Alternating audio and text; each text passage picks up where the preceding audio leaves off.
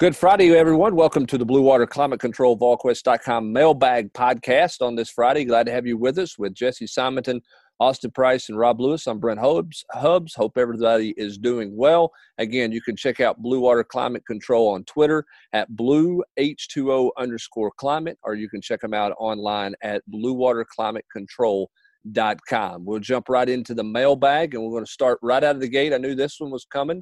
This is from Cajun 3. Question number one is, will Tennessee seriously push for JT Daniels? Could you see us also a scenario of games being played in empty stadiums? And his third question is, in the past, we've had coaches go into certain hotbeds and make up for previous staff's missteps, thinking of this staff going into Memphis after Butch did not recruit it. With fresh blood on the staff, is there any particular region where we're having to fix the mistakes from coaches that are no longer here? Let's start first with JT Daniels, and I will defer to you, Austin Price, for the JT Daniels discussion to start. Well, with JT, I think Tennessee is very much in play here. To me, this is a four-team race, Oregon, Michigan, Tennessee, and LSU. From some people I've talked to, they think that it's kind of even a two-team race between Tennessee and LSU. I think Tennessee is going to do everything they can to see if they can end up landing JT Daniels.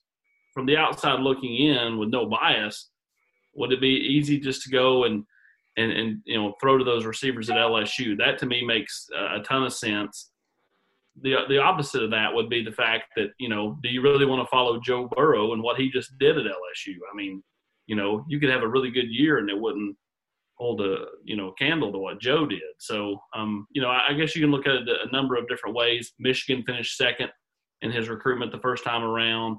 Obviously Oregon, or you had remained in the Pac-12 and out on the West Coast. And then of course you have the relationship with T here at Tennessee.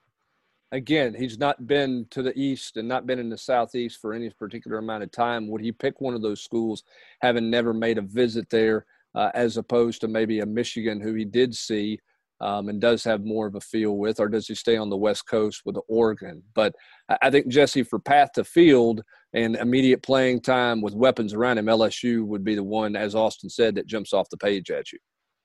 Yeah, because you get to play with the number one receiver in the country, and Jamar Chase. And other guys too. And they loaded up on some other guys, and then you got a five-star running back in John Emery. Who didn't get to play a whole lot last year because he was playing behind Clyde Edwards-Helaire. So in terms of weapons, I think it's an easy decision. Now, does he want to follow Burrow, as AP brought up? It's a good point. But it's also a quick way to kind of reload behind a program that continues to kind of be on the ascent, even if they're replacing a ton of parts that are going to get drafted here over the next 2 days. And Joe Brady's no longer at LSU. Does that have an impact? I mean, because it potentially could have an impact on a decision. Well, certainly, because he was the guy that drew all the attention a year ago, that he was the guy who made LSU what they were. Part two of his question, Rob, to you, do you see a scenario, or could you see a scenario of games being played in empty stadiums this fall? I don't think anything's off the table, but I mean, I think that if that's the way they have to go, if they're still not going to allow 90,000, 100,000 people to congregate, I just think there's too much money at stake for them not to play and get and still have the TV revenue. As Jesse posted on the board yesterday, the poll from athletic directors across the country, the vast majority, overwhelming majority, certainly think there's going to be football in the fall. And I just fall back on the financials. But as you've been saying, everybody's been saying, we'll know more in a month. But if they're gonna have kids on campus, which I've got a young man who's gonna be a senior or a freshman in college next year, that we're certainly hoping that's the case. And Missouri's president indicated yesterday that he thought that there were going to be students on campus this fall. If there are kids on campus, I think they'll be playing football, whether there's people in the stands or not. I'm with you. I think every scenario is certainly on the table, as we've mentioned and thrown out there before. Let's go to his last question here. Jesse, we'll start with you about the hotbeds, places that Tennessee's gotten into, or would they get into that the previous staff hasn't. We've seen that in North Carolina. Any other places you think this staff, with the relationships they have, might be able to get into that's not just Georgia, Tennessee? They're trying in Alabama, although that may be hard. Maybe that's the biggest area is Memphis, Alabama, compared to what Butch's staff did, in addition to North Carolina? Well, I mean, I think we'll see, in a second cycle, if things resume to kind of some sort of normalcy. Does Jay Graham have more of a play in kind of the Tidewater and up in the Virginia? Does he kind of try to go more aggressively up there to try to get more kids to campus? Obviously, they're recruiting Tony Grimes, but, maybe in future cycles could see up there. Is that's around AP. Does he kind of continue to try to get Tennessee, into that Philly or into that New Jersey mix where you're seeing, Ohio State's had a lot of success there. Georgia's obviously created a pipeline from Philadelphia. New Jersey's got a lot of good players too. And so that's why part of the reason Greg Schiano got hired back at Rutgers was to keep as many guys up there. If Acevet's here another year, he showed a propensity for those first 2 months to get some kids to campus. I could see that becoming a place that Tennessee tries to recruit a little bit more broadly, a little bit more nationally. But a lot of that hubs, AP, I think it's dependent on winning. You gotta kind of get to get that national exposure. You got to start winning. Yeah, I mean, when Tennessee was winning, Brant, you know this better than anybody. They were able to pull kids from California, Turk McBride from New Jersey. I mean, all kinds of places all over. We'll even drop Adam Myers-White reference from Ohio. You could pull people from all over the place when you're winning. Tennessee has last year established that they took a step in the right direction in year 2. If they can take another step this year, I think that's something that's a slow build to, which is why you've got to take care of North Carolina. Unfortunately for Tennessee, Mack Brown does got a lot of juice over there. Brent made a good point the other night in the Monday night chat. Mack's got a dynamic personality. I mean, he's somebody that people gravitate towards. Even though he's an older gentleman, he's got a dynamic personality that people really kind of just kind of go to. And so I think that resonates with kids. He's hired a solid staff around him. But Tennessee, if they're able to land, Isaac Washington, Jalen Wright, who I think continues to pick up more steam. You go back just yesterday, he picked up West Virginia and Arkansas. He's going to continue to pick up more and more, offers. He's 6 foot, 198 pounds right now. He's definitely not a small back. I mean, when you put another 15 pounds on him, and he can handle it because he's got broad shoulders, he's gonna run with an explosiveness that I think a lot of people are going to love. Then if you can add Kaman Marley, we'll see where they are with some of these other guys in the state of North Carolina, whether it's Jabari Ritzie, Trevally Price, those top players. But, if you can, to me, you've got to take care of North Carolina, you got to take care of some parts of Georgia, and you got to take care of the home front. The hard part is it's not a great year in the state of Tennessee, Brent. You look across the board, I mean, there are some players, but it's not nearly as deep as it was a year ago. Yeah, there's no question about that. Rob, the other thing, too, is when you talk about recruiting nationally and you go back to the heyday for Tennessee, I don't want to take anything away from what Philip Fulmer and his staff did. They were successful in areas where football wasn't good at that particular point in time. When you talk about going out to California and getting, Casey Clausen, Kevin Burnett, and Kevin Simon, well, Pete Carroll was not at he wasn't at USC making hay at that point in time. And Oregon wasn't doing big things at that point. The West Coast was really wide open to some SEC schools. You go look at the national championship year when they had all the South Carolina players. Clemson was a non-factor at that point.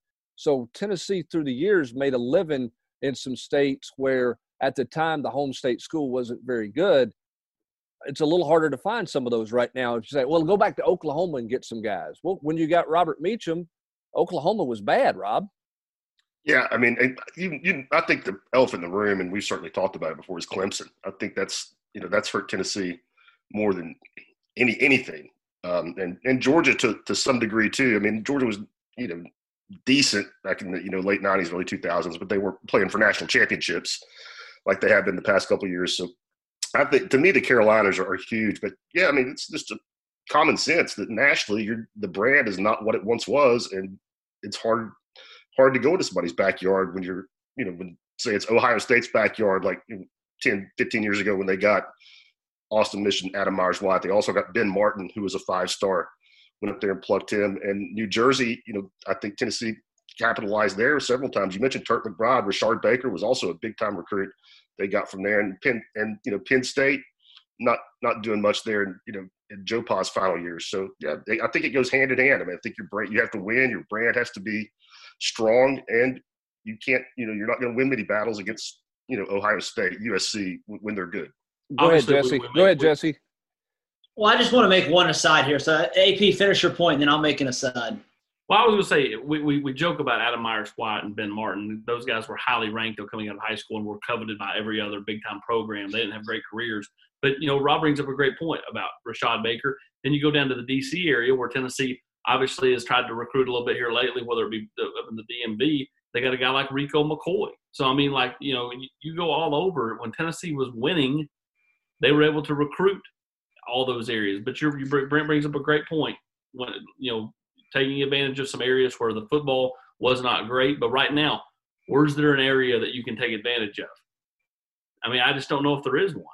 Well, and my aside to that, which you kind of gave me a layup here, AP, that I was going to make a point. We see it a lot of times on our board. You hear other folks talk about it. Why can't, specifically Tennessee fans, but in terms of hey, recruiting against South Carolina or recruiting against Auburn, two coaches that I think a lot of fans are like, oh, Will Muschamp is going to be on the hot seat. Oh, Gus Malzahn is always on the hot seat. Well, no one's going to be on the hot seat with coronavirus, with this pandemic, in my opinion. Schools are not going to shell out millions of dollars to pay for buyouts. Job security is going to be on an all-time high, in my opinion, after this 2020 season. And so we see it on our board all the time, right, AP? People are like, oh, South Carolina, why would they go there? Who would go play for Will Muschamp when he may be getting fired next season? Well, he probably has more security than you really think, and that's why Tennessee's in a real battle for Tyon Evans with South Carolina.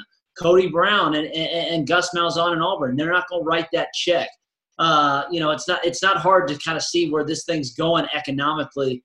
And if schools are talking about having to cut back programs, these boosters are not going to be forking over these checks when they're worried about, some of their oil shares and stuff that is tanking down in Texas. So I do agree that I think that the job security will be at an all-time high. But to think that there's not going to be any movement at all, I think would be ridiculous. I do think there'll be movement, whether it's self-inflicted or not. I think at some point, let's say Tennessee loses out on Junior Colson. Every year for the last 3 or 4 years, has Jim Harbaugh not been rumored to be out, going back to the NFL? At some point, that's probably going to happen. Who's to say it doesn't happen coming up this year? So that's different than someone getting fired, though. No, but what I'm saying though is I think if you think that there's not going to be anybody get let go. Jesse I didn't say zero. I didn't say zero, but I think you're on a lot of the big time programs that these guys have major buyouts. I think the schools are going to punt. Almost have to be forced to use this as a mulligan year because of just kind of how everything's been so wild. Again, this is my opinion as we sit here in late April, but I would be surprised the way this thing is starting to transpire if you're going to see a lot of schools shell out millions of dollars to pay a guy not to coach their football team amid what is going to be an uncertain next 12 months, no matter how it unfolds. In my opinion, if there is football this fall, and if there are fans in the stands, which means that's a good revenue maker, I think that there will be maybe a fraction more job security, but I don't think it'll be that much more. Well, we'll have to wait and see what happens there. I mean, if schools are losing $30 to $50 million and people are having to, it'll be interesting to see what the financial parameters of all this takes place. I mean, in terms of how many people do, even if there is fans in the stands, how many people come, how many people are afraid to come, all those things we don't know the answers to. Think about how many basketball coaches have saved their jobs because the season just ended. That's a definite. I mean, go ahead, Rob. So many coaches. I was just going to say that's an absolute definite. From talking to some people in the profession that has certainly been the case. I mean, Danny Manning at Wake Forest. If all this isn't happening, I'd say Wake Forest is one example that this springs to mind where you would have seen a coaching search. All right, go ahead. Go ahead, Rob. I'm not going to argue. No. To me, that's apples and oranges. The basketball staff, which literally happened at the beginning of this whole thing, and football stuff that wouldn't end until December. Who knows where we are then? It may be worse, but it may be not be. Who knows? Yeah, that's the thing. Nobody knows, but I do think there is a financial coming out of this, whatever it turns into. There's going to be a greater financial responsibility than what we have seen in years past when people have just said, hey, let's make a change and we'll write the check. I'm not saying the balloon on college athletics in terms of how much money you make has busted. But there's been a lot of people living way above their means in terms of continuing to add people or pay enormous salaries. I mean, here's a great question right now, and this is not a question in the mailbag, but I'm going to ask this one anyway. What does Philip Fulmer do with Jeremy Pruitt's salary? We've talked about it. Extension and a raise was on the table. That was going to happen. Okay, what are you going to do now? I mean, you've got schools around the country that are furloughing coaches, furloughing people, not Tennessee at this point. But what's the fiscal responsibility to how you handle somebody's contract when you don't know if multimedia people, companies are going to be paying the university their rights fees, and you're losing all the money that you're losing right now? I think that's why you've not seen the announcement that Jimmy Joe's getting a raise. Now, to your point, Austin, who knows what it looks like 8 months from now?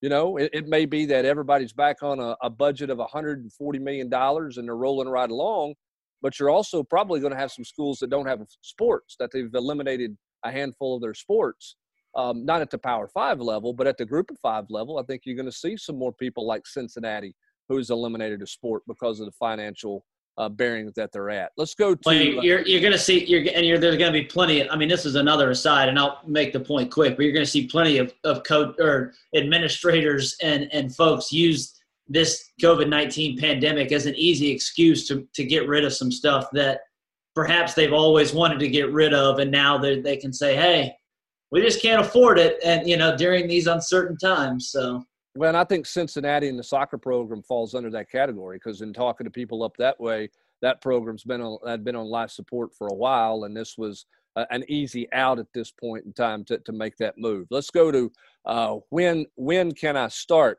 This is a follow-up to JT Daniels, and I want to ask this question because he's kind of referencing this a little bit. So do you think the staff believes we must get the best players we can, regardless of how other players feel? So I think the question, Rob, that I derive from that is, if you're Jeremy Pruitt, T. Martin, Jim Chaney, and you're talking to JT Daniels, how are you managing that with your quarterbacks in a room that are probably all reading stuff on the internet and wondering what's going on with that situation as well? I think Jeremy Pruitt is immune to worrying about hurting people's feelings. Now, I'm not saying, that he's going to be, do something subversive or, but he's all about competition. I'm sure, I imagine that's probably not a concern of his, how, Jarrett's going to feel or Harrison Bailey's going to feel if he feels like Philip Daniels gives him a chance to win more football games. I agree. I do think that Coach Pruitt, I think he cares more than you probably think about the perception of people leaving the program. You've seen very few people depart this program since he got here. And Jesse, I think, when we got here, we thought there was a lot of defections. Huh? Minus coaches. Yeah, well, not calling coaches. Weird. But I think with JT, I think that, I think the coaching staff, from people I've talked to, has been fairly upfront about, that's something that the avenue we're going to at least, look at and just, try to be honest with the kids. So, again, you want to go get the best player that you can get, no doubt about that. But at the same time, who's to say JT Daniels doesn't not say he goes somewhere else, but JG's already been proactively looking for another home. Who's to say he doesn't leave and all of a sudden it's a different looking quarterback room than you even thought? No idea what's going to happen. That's it changes every day with that. Let's go on to the next question here. I've read where Auburn's turning up the heat on Cody Brown. Where does that recruitment stand? When do you think Cody Brown's going to make a decision? Austin, sounds like this is a July to early August decision for Cody Brown at this point. You think it's a Tennessee-Auburn battle to the finish line with him?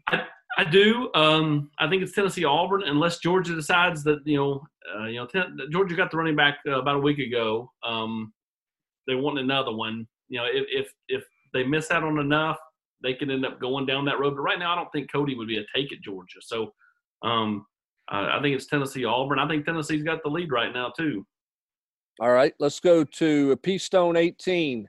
When would you expect a decision about students on campus for the fall semester? And with that decision, a decision about fall and winter sports. Assuming fall sports are on, when would football practice start in your opinion? Will there be an extended time to make up for spring, even a spring game? And thirdly, any word on if Tennessee will honor spring sports scholarships? I'll jump in on the third one. Tennessee is definitely going to honor their spring sports scholarships for those who want to come back for an extra year. That has not been mentioned to me by anybody that that's even a remote possibility of doing anything different other than that. As for number one, I think you're going to see Tennessee, and maybe by the time this mailbag is active, Tennessee's already announced, because I think they're going to announce early Friday morning that their hope and their plan is in place to have students back on campus, but that's not an absolute guarantee. I think they'll make a similar announcement to what Missouri made yesterday. When you look at Missouri's announcement, it was, we're planning on students being here and we hope that they're here. But in terms of a final decision on that, that's something on down the pike, because we got to see how things play out here in the coming weeks as people, and we go through these phases of reacclimation, I guess, into some normal activity, if that's the case. So let's go to question 2. Let's say football is back, guys. How do you think the NCAA conference commissioners, it'll have to be the NCAA because it'll be across the board, how would they address fall camp? Longer acclimation period, extra week of practice, OTA type stuff for weeks, like if they're back in the month of July, do things in August and push the start of the season back several weeks. I guess every option is on the table. Give me your opinion on what it would be. I'll start with you, Rob. I think due to the fact that everybody, lost at least most of spring practice for, with very few exceptions, assuming, if this decision, a decision of this magnitude, I think it would be made, early, I would say 1st of July at the latest. I think in that scenario, I kind of like your idea, maybe like some OTAs. I don't know that you get like a full-blown extra 15 practices to where kids are in camp for 45 days, before the start of the season. But I think you'll get something in July that, that precedes the actual quote-unquote start of fall camp, would be my opinion. Anybody else? Jesse? Yeah, I mean, I've said I've been in agreement with that. I think Saban's plan is something similar to that. I do think that the closer, we get to that end of May, which again, we're still a month out, 6 weeks out, that May, beginning of June, that's when a decision is going to have to be made if they're going to play the season on time. Now, if this thing doesn't start till October, November, I'm not really sure how a quote unquote training camp's going to look, because they may need more time. I don't know. Same thing if the season rolls all the way. We saw multiple. It was Stuart Mandel and some other folks throwing out. Pete Thamel, this week throwing out their scenarios for a 2021 double season. I don't know exactly how training camp would look in that scenario, because a lot of those, those seasons would start on January 1.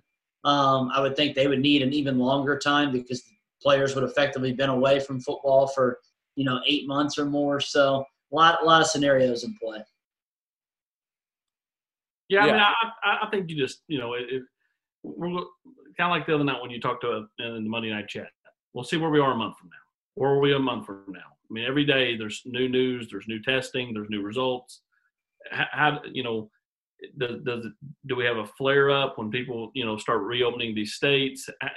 Who knows how this thing will transpire? I think if you can get over the hump when they reopen these states and don't have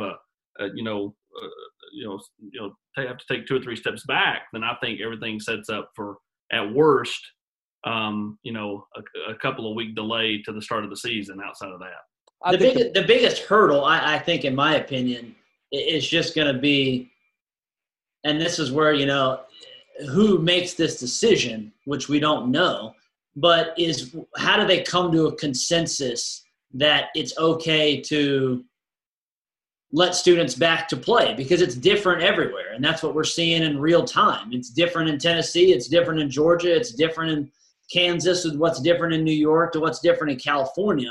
So how that's made, because we know that, if somebody in the SEC wants to make a decision, Ohio State's going to raise up their hands and say, nah, that's not fair. Like this needs to be a, uniform decision. That's going to be probably the most difficult task, in my opinion, whenever that happens, whether it's a month from now or whenever.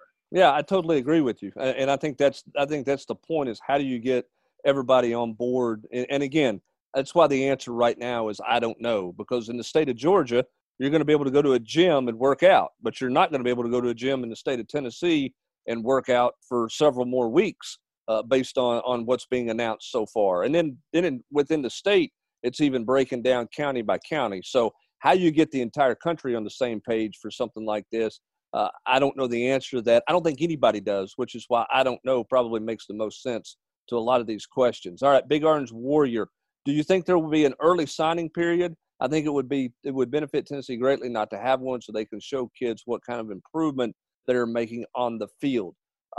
We've talked about this a little bit before. I think it makes some sense to eliminate the early signing period, but there doesn't seem to be a whole lot of talk about that. When I've asked some people about it, they said, look, it's not like the kid has to sign in December anyway, so why would you eliminate it? That's my opinion.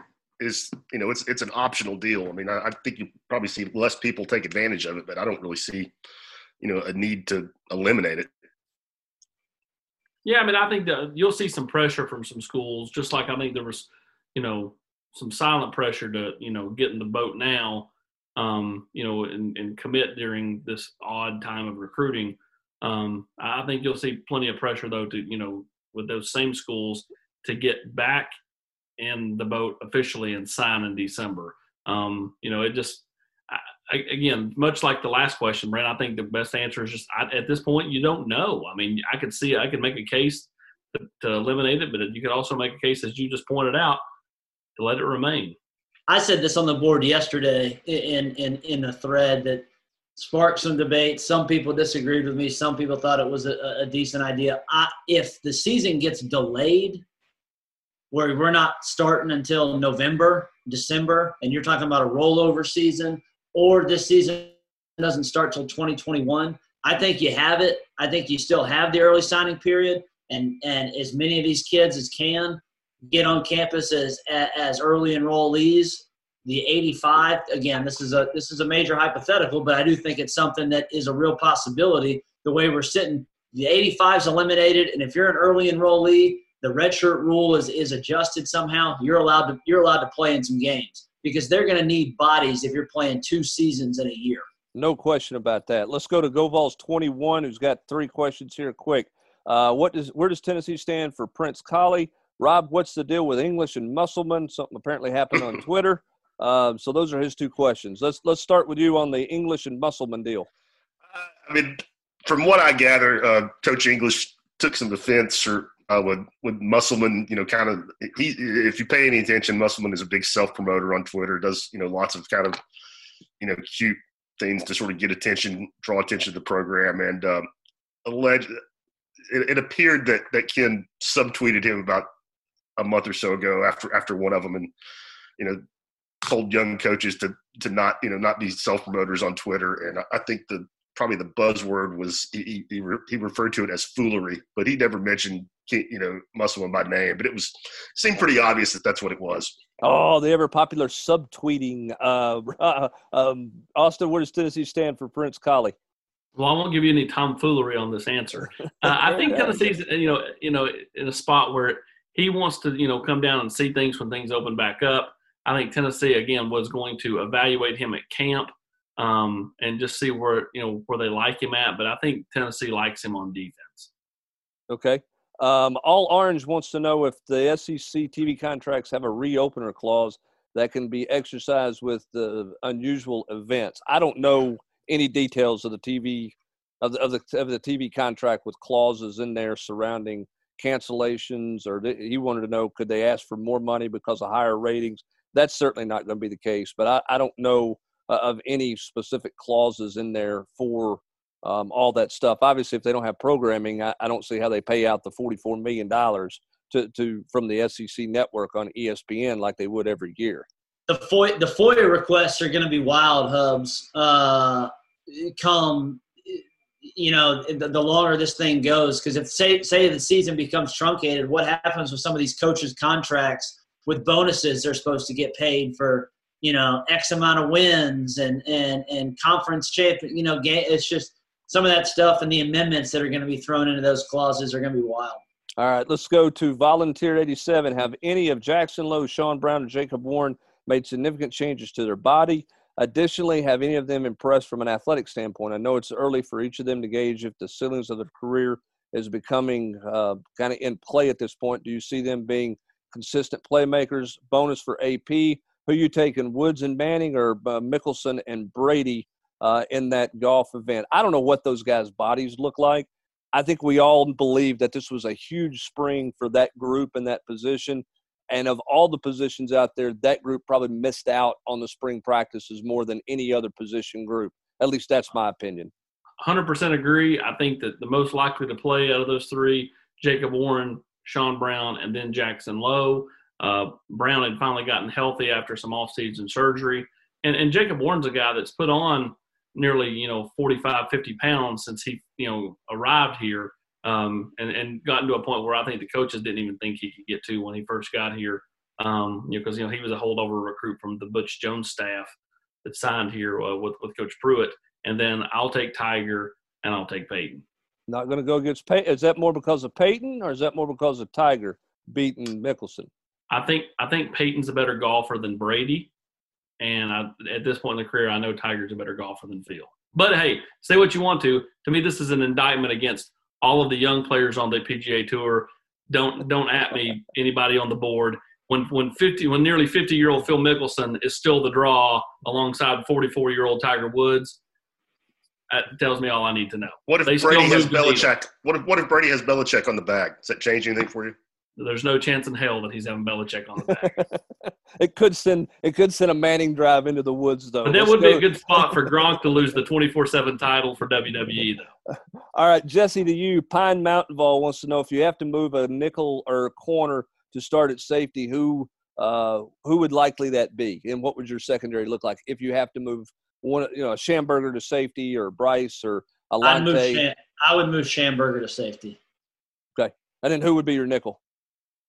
I would open up a competition. I would probably honestly play Bryce a little bit more inside and let Kenneth George play some outside. Or I would see if a guy like Tyus Fields is kind of ready for an ascent. Or does a freshman like Keyshawn Lawrence find his way on the field, sometimes in some of these sub packages? All right, last question here is we got just a couple minutes left. Blue Miss Vol wants to know basically why there's no more I formations. And watching the review of the games, he's enjoyed watching a fullback and the success Tennessee had with it. Why do you think college football has gone away from I formation as well as the NFL? Don't everybody jump in here at once. I couldn't give you a good answer.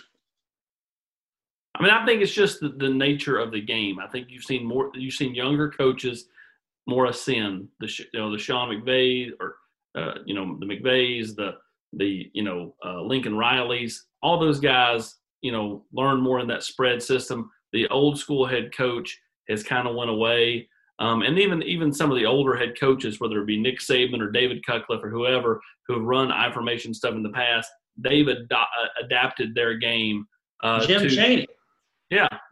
The simplest answer, though, is just that the stats have now bore out that it is much more efficient to pass the football than it is to run the football. And so as the game has modernized, that even though some great running teams are still very, very, always up there in the rankings, even they have shied away. The Georgias and the Ohio States and others have shied away because it's just less efficient to run the ball than pass the ball in terms of playing football these days. Well, and I think to piggyback off that as we get out the door here quickly is that even a guy like Nick Saban has spread the field out and got rid of a fullback because the days of driving the ball 12, 14 plays, that's not what college football is about. It's about scoring in chunks. It's about chunk plays. It's a lot easier to get a chunk play throwing the ball 25 yards in the air than it is expecting a running back to run it 25 yards downfield. And your scoring drives have chunk plays in them because, as Jesse mentioned,